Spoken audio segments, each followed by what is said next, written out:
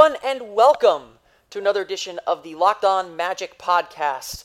My name is Philip Rossman-Reich. I'm the editor of Orlando Magic Daily, and nothing happened last night, right? There's nothing too momentous. Franchise changing. Happened last night. No, maybe, no. Well, as we all know, last night was the NBA draft. The Orlando Magic, picking 11th, decided to trade the pick, along with Victor Oladipo, along with Ersan Ilyasova, for Serge Ibaka in the trade heard around the Magic Twitterverse. A surprise, not surprisingly, but a certainly controversial trade for the Magic. It was all anyone was talking about. It was nationally relevant. Had a lot of people wondering, what are the Magic doing? And it's the only thing we really have to talk about. The Magic didn't take a draft pick, but last night on Thursday, June 23rd, the franchise's future changed completely. I want to make sure that we break down this trade in every way that we can. So I want to just kind of lay this whole 20-minute episode will probably be talking about Serge Ibaka. So what I want to do is let you know that we'll discuss what the haul means and talk a little bit about what it means philosophically for the Magic, as well as listen to a little bit of what Rob Hennigan and Frank Vogel had to say from their press conference and their media availability last night during the draft. But obviously the first thing we got to do is break down what this trade means.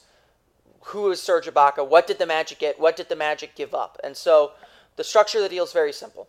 The Magic traded Victor Oladipo, the rights to Domantas Sabonis, the sophomore center forward from Gonzaga, and Ersan Ilyasova, who is on a weird expiring deal, for Serge Ibaka from the Oklahoma City Thunder. And on the face of it, it certainly doesn't look good. You're giving up 3 players for 1. There is certainly a national sentiment that Ersan Ilyasova has value. I don't know if people watched him at all last year while he was with the Magic, but Ilyasova was essentially an expiring contract. He's got 1 year left on his deal, due $8.4 million, but if he's cut before July 1st, so if he's cut before next Friday, $8 million of that is gone. So he's essentially, like I was telling everyone once they acquired him, he's essentially an $8 million trade exception, and that's exactly how the Magic used him. They used him in conjunction with Oladipo's contract to get to Serge's number, because the Magic are bumping up against the cap. I think they actually took in less money in this deal than Oklahoma City. Sabonis, I think he's a very good and very capable player. He should have a decent NBA career. I don't see him as a big-time franchise contributor. I thought if the Magic were to take him, and it certainly was possible that they would take him and keep him, my understanding is Sabonis was their guy. If they were going to keep the pick, they were going to take Sabonis anyway. Sabonis, though, to me, is a bench player. I don't see him becoming a starter. He's more of a traditional power forward, doesn't have much of a jump shot, doesn't have much range. Don't see him as a great defensive fit either. So I think his time in the NBA, he's just 10 years too late for his skill set. So I was, when they picked him, I was a little bit confused with that pick too. If it were me, I would have taken a bigger risk on that pick. I was saying Skal Labissière all week. Obviously, something was up with Skal that he slipped all the way to the end of the first round. So that may not have been the pick either. But I certainly think that was a chance to maybe take a swing, because the draft wasn't the place where the Magic were going to get a lot of help anyway. But the big guy that they traded away was Victor Oladipo, and former second overall pick in 2013, guy who had shown some flashes of stardom, had shown some ability to get to the basket, score, at will, obviously had some big games as well. This was a guy that the Magic really liked, and Magic fans really liked. I get that there's an emotional connection to him. He was the guy, in a league that's driven by stars, he was the guy many people said, this is our star. This is our guy that is going to take us over the top one day, that's going to make defenses pay attention. And now they've kind of given up on him, or not given up, maybe harsh, but now they've sold him high on this trade market. And I think another part of this disappointment, and I talked a little bit about this yesterday on the podcast, was a lot of people believed you could package Oladipo with someone to get a more established star like Jimmy Butler, like maybe a Gordon Hayward, some of the bigger names that were out on the trade market. And the reality is those deals may have just been us making them up. It may have just been us saying, us being the media, being fans, saying, would this work? Let's do that. And not realizing that, there's a two-way street. The Bulls weren't going to do that deal. The Wolves, the Jazz, whoever, they weren't going to do these deals. And so all of a sudden, I think there was an inflated market for Oladipo. Now, bringing in Serge Ibaka gives the Magic something that they've desperately needed for a long time. And Rob Hennigan said this, and I'll play the clip here in a moment. What Serge Ibaka brings is a power forward that does a lot of things that you need your bigs to do in today's NBA. You need them to be able to switch out onto guards and hedge and stop pick and rolls. You need them to be able to protect the rim. And you could kind of tell, while I think they still believe in Nikola Vucevic, while I think they still believe in some of these and the players that they have on their roster, you could tell that they felt they got someone with an elite skill, with an ability to do something no one else on this roster certainly, and perhaps even in the entire league can do. And that's the kind of player they felt like they needed to take a chance on and get in Serge Ibaka. Here's Rob Hennigan and Frank Vogel talking a little bit about the trade. As we look at our team, we really felt like, physicality on the interior, toughness, athleticism, rim protection is something we've been talking about for years now, as it relates to what our team needs and what holes we need to fill. And it's difficult to find that, especially in a profile where, in Serge's case, he's entering the prime of his career, and he can protect the rim, and he can rebound, and he can stretch the floor. So we feel like he's a really good fit. I don't know what you have to add to that, Coach. Yeah, well, the defense that we played in Indiana, that we hope to bring that mindset here to Orlando is predicated on having a guy like Serge Ibaka, that can protect the rim and be an elite shot blocker.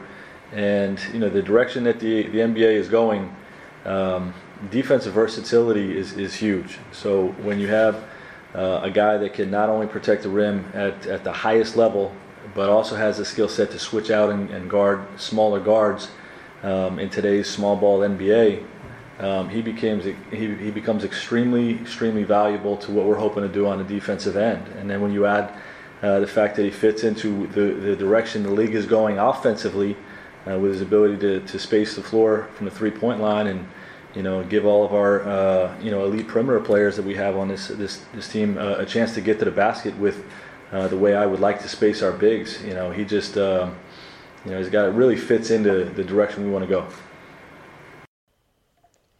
And that's kind of, I think, the rationale behind this is Ibaka does a lot of unique things and does a lot of things that you have to do in the league, and again, provides an elite skill. And Oladipo is a good player. I like Victor Oladipo as a player. I personally would have been fine going into the season with him again this year. But the bottom line, too, on that is we're asking a lot of the same questions we asked last year about Oladipo. Is he a star? Can he take that leap? Can he become that primary option?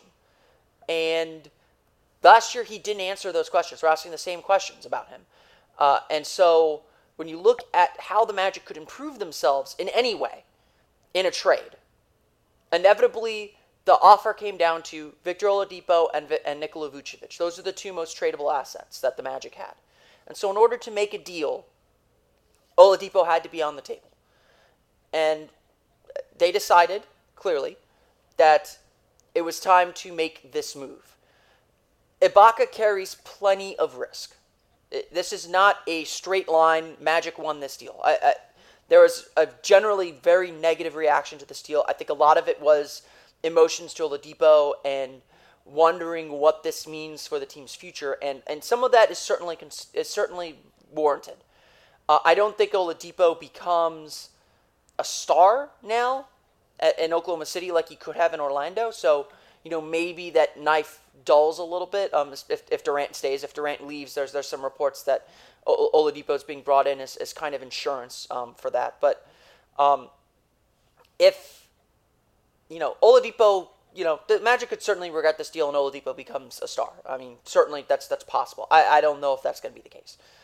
But there is certainly risk here. The Magic traded away one of their best scorers, one of their best perimeter players, created a little bit of a logjam at power forward center now. What do you do with Vucevic? Do you start Vucevic and Ibaka next to each other? If you do that, does Aaron Gordon then move to the 3? Is Aaron Gordon better as a 4? How do you keep Ibaka around the basket? Because Serge Ibaka's numbers have decreased pretty dramatically in the last 2-3 years. And a lot of it is because he's been playing the 4 and pulled away from the basket more and more, so he's shooting more jumpers. He's not protecting the rim as much. Especially with the way the NBA is going.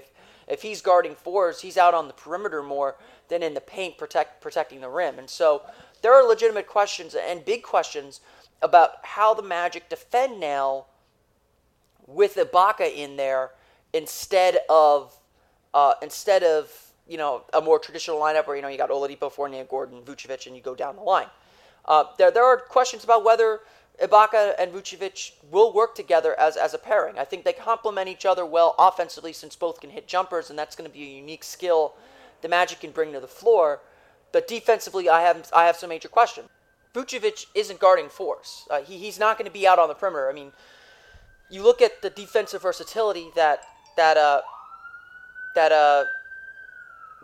Magic are looking for in this deal, and Vucevic doesn't have it. It's clear they were looking to add something to the team that they don't already have. And so there are legitimate questions. I look at the questions in the backcourt too now.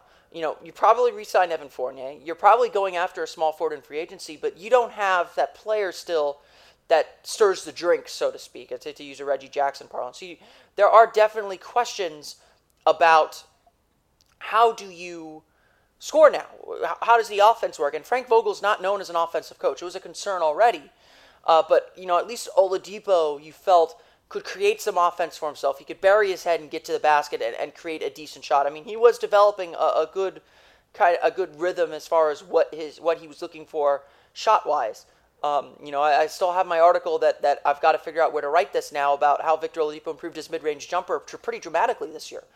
The Magic just don't have that guy now. I mean, Elfrid Payton, maybe he can step up his scoring and be more of an attacker and a more free-form offense. Maybe Aaron Gordon's ready to take that next step up. Maybe Mario Hezonja is ready to have a bigger role. More likely, I think the Magic still have to make a big free agent signing, which we all knew they had to anyway. I think the focus now is a little bit clearer as to what they're trying to do and what they're looking for in free agency, which is again something that maybe we expected coming out of the draft. Is this deal a good deal or a bad deal? That I can't say right now. Did the Magic give up too much for Serge Ibaka? That's a question I've been getting a lot lately. Maybe. Like I said, Ilyasova was nothing. I felt they had to trade him tonight on draft night, no matter what it was. It could have been for a late first round pick, and that would have been good. They just couldn't. There's no way they couldn't just let that asset go to waste. Domantas Sabonis, like I said, I just don't see him being anything more than a bench player. And so, essentially this is a straight-up trade of Victor Oladipo and for Serge Ibaka in my mind.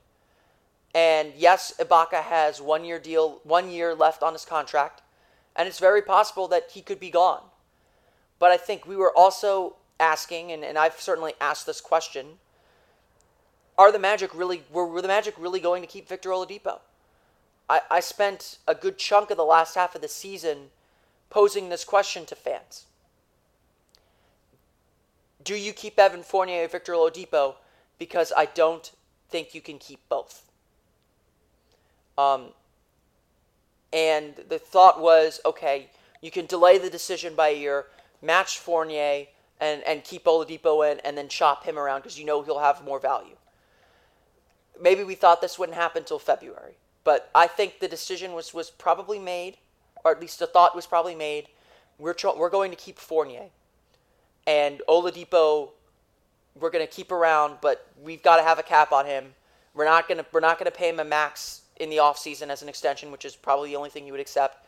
And if he plays to the level we think he can play at, then we'll give him his contract then.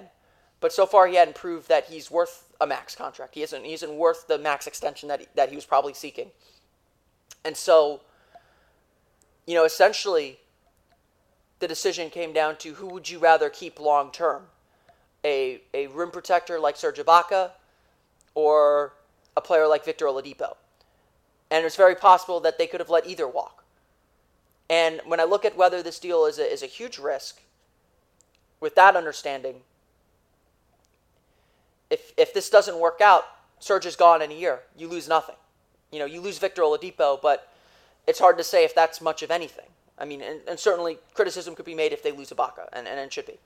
But when you look at this deal, it's hard to know exactly what the Magic got, what they have, and what the future holds without knowing what the next move is. And so I think evaluation of this deal has to be somewhat delayed. I think the Magic got a very good player. I think both teams came out of the deal happy. It's hard to say the Magic got fleeced. It's hard to say anything unless Ibaka has completely fallen off a cliff, unless Ibaka's decline in his production isn't because he's playing next to Steven Adams, who's cannibalizing his rebounds and pushing him away from the basket. That would be the reason this deal doesn't work. And that's frankly miscalculation on the Magic's part, but it's not necessarily, a bad thing either. The Magic still maintain a lot of flexibility. They still have a lot of opportunity now to play around in a bigger free agency market in 2017 than this one. I expect the Magic to make a big move in the summer. They've got to go get a free agent, probably a small forward, a shooting guard, someone that can create off the dribble on the perimeter. Without that, it could be another long season. So if you ask me, did the Magic improve from their 35-win team tonight, or on Thursday night? My answer would probably be maybe. I don't think they improved very much. They have depth issues still. They still have a lot of work to do. And so this is not a one-time move for the Magic. This is not a one-off deal. This is not a deal that you can view in isolation. I think we've got to wait to see what it means for the rest of the offseason. But, and I think this is important to note, what this does mean is the Magic have pushed their chips in. They're going for the playoffs. They were looking to make a big move, and they were looking to use a potential franchise player, use a player that many people had a connection to make a move. I suspect Nikola Vucevic is on the table again. I don't see Vucevic and Ibaka being a successful pairing for the long term, especially with the players on this roster and who they need to be playing. But the question now for the Magic is, okay, you made this deal. What does this mean for your overall philosophy? It's clear the Magic are trying to push for the playoffs, and it's clear the Magic probably felt they couldn't get that center help that they really need. I mean, I think two questions were really answered tonight. The Victor Oladipo, Evan Fournier question, which I went into, and the Nikola Vucevic question, which is, can you win with a center who can't protect the rim? And for a long time we said he needs a power forward like Serge Ibaka. Now they have Serge Ibaka. And the question is, can Serge Ibaka play the 4? Can he play the 5? And that's again, whole nother set of questions. This is a move that shows the Magic are willing to go in for elite talent. They're willing to push some chips into the table and make a move. They're serious about making the playoffs in 2017. That much is clear. Whether you think they got enough for Victor Oladipo or not is certainly a matter of debate and fair debate. They got an elite talent. They got someone who does something important in the NBA at an elite level for Victor Oladipo. And so in that sense, I do think they got good value. Now it's about bringing in someone in free agency. And that's going to be the question that will haunt the Magic coming out of this draft. So I think I've covered that about as well as I can. Set the table for some needs. Good wrap up of the draft night festivities. Didn't talk about Steven Zimmerman. I'll save him for next week. The Magic second round pick. But obviously Serge Ibaka is the guy the Magic brought in. It'll be interesting to see how he fits. I think he gets a little bit of a bigger role. He'll get more shots, so his numbers certainly will be inflated by that, even just a little bit. So we'll see what he does. Just a reminder, I'm doing Locked On Magic podcast every weekday, Monday through Friday now through the off season. So be sure to check OrlandoMagicDaily.com. I'll post it in there. We are also going to be on iTunes. I know there has been some problems finding Locked On Magic podcast on iTunes. It is a new podcast feed. I'm no longer using the old Orlando Magic Daily podcast feed, so please update your RSS feeds. If it's not on iTunes yet, be sure to go to audioboom.com, search Locked On Magic podcast or Locked On Magic. You should be able to find it that way. Over on the left side of the podcast page is a button that says iTunes. If you click on that, it'll take you to iTunes. The feed will load up, and you'll be able to download it automatically on iTunes. It's been downloading automatically for me since I did that on my iTunes, so I know it works, I think. And so you can listen to us that way. You can also download RSS there. And like I said, I've been putting the posts on Facebook, on the Facebook page, linking to it on Twitter. I've been putting these on every single post that we've been writing on OrlandoMagicDaily.com as well. So plenty of ways to listen to the podcast. You can always follow me at OMagicDaily. I'll be doing mini mailbags, so I may save some tweets and answer a question during a show if we're on a little bit of a light day as well. So be sure to continue interacting with me. Give me some feedback on the show. I want to know how I did. This is the first week that I'm doing this. It's a great project from the Locked On Podcast Network. There's some other great podcasts on there too. Locked On Bulls. I know Rain and Jays joined for Locked On Celtics. Love the Rain and Jays podcast, by the way. John and Jay are friends of mine. They do a great job covering the Celtics. And I know Sean Hyken's on Locked On Bulls, so that's probably well worth your listen as well. So once again, the Magic made a big move. I know it's been a little bit of a raw, emotional day, and certainly a lot of things to process and discuss. And so we'll see what this does for the Magic as free agency comes in July. We'll hit that hard next week here on the Locked On Magic podcast. So I'm Philip Rossman-Reich. Be sure to check me out on OrlandoMagicDaily.com, and we'll see you next week here on the Locked On Magic podcast.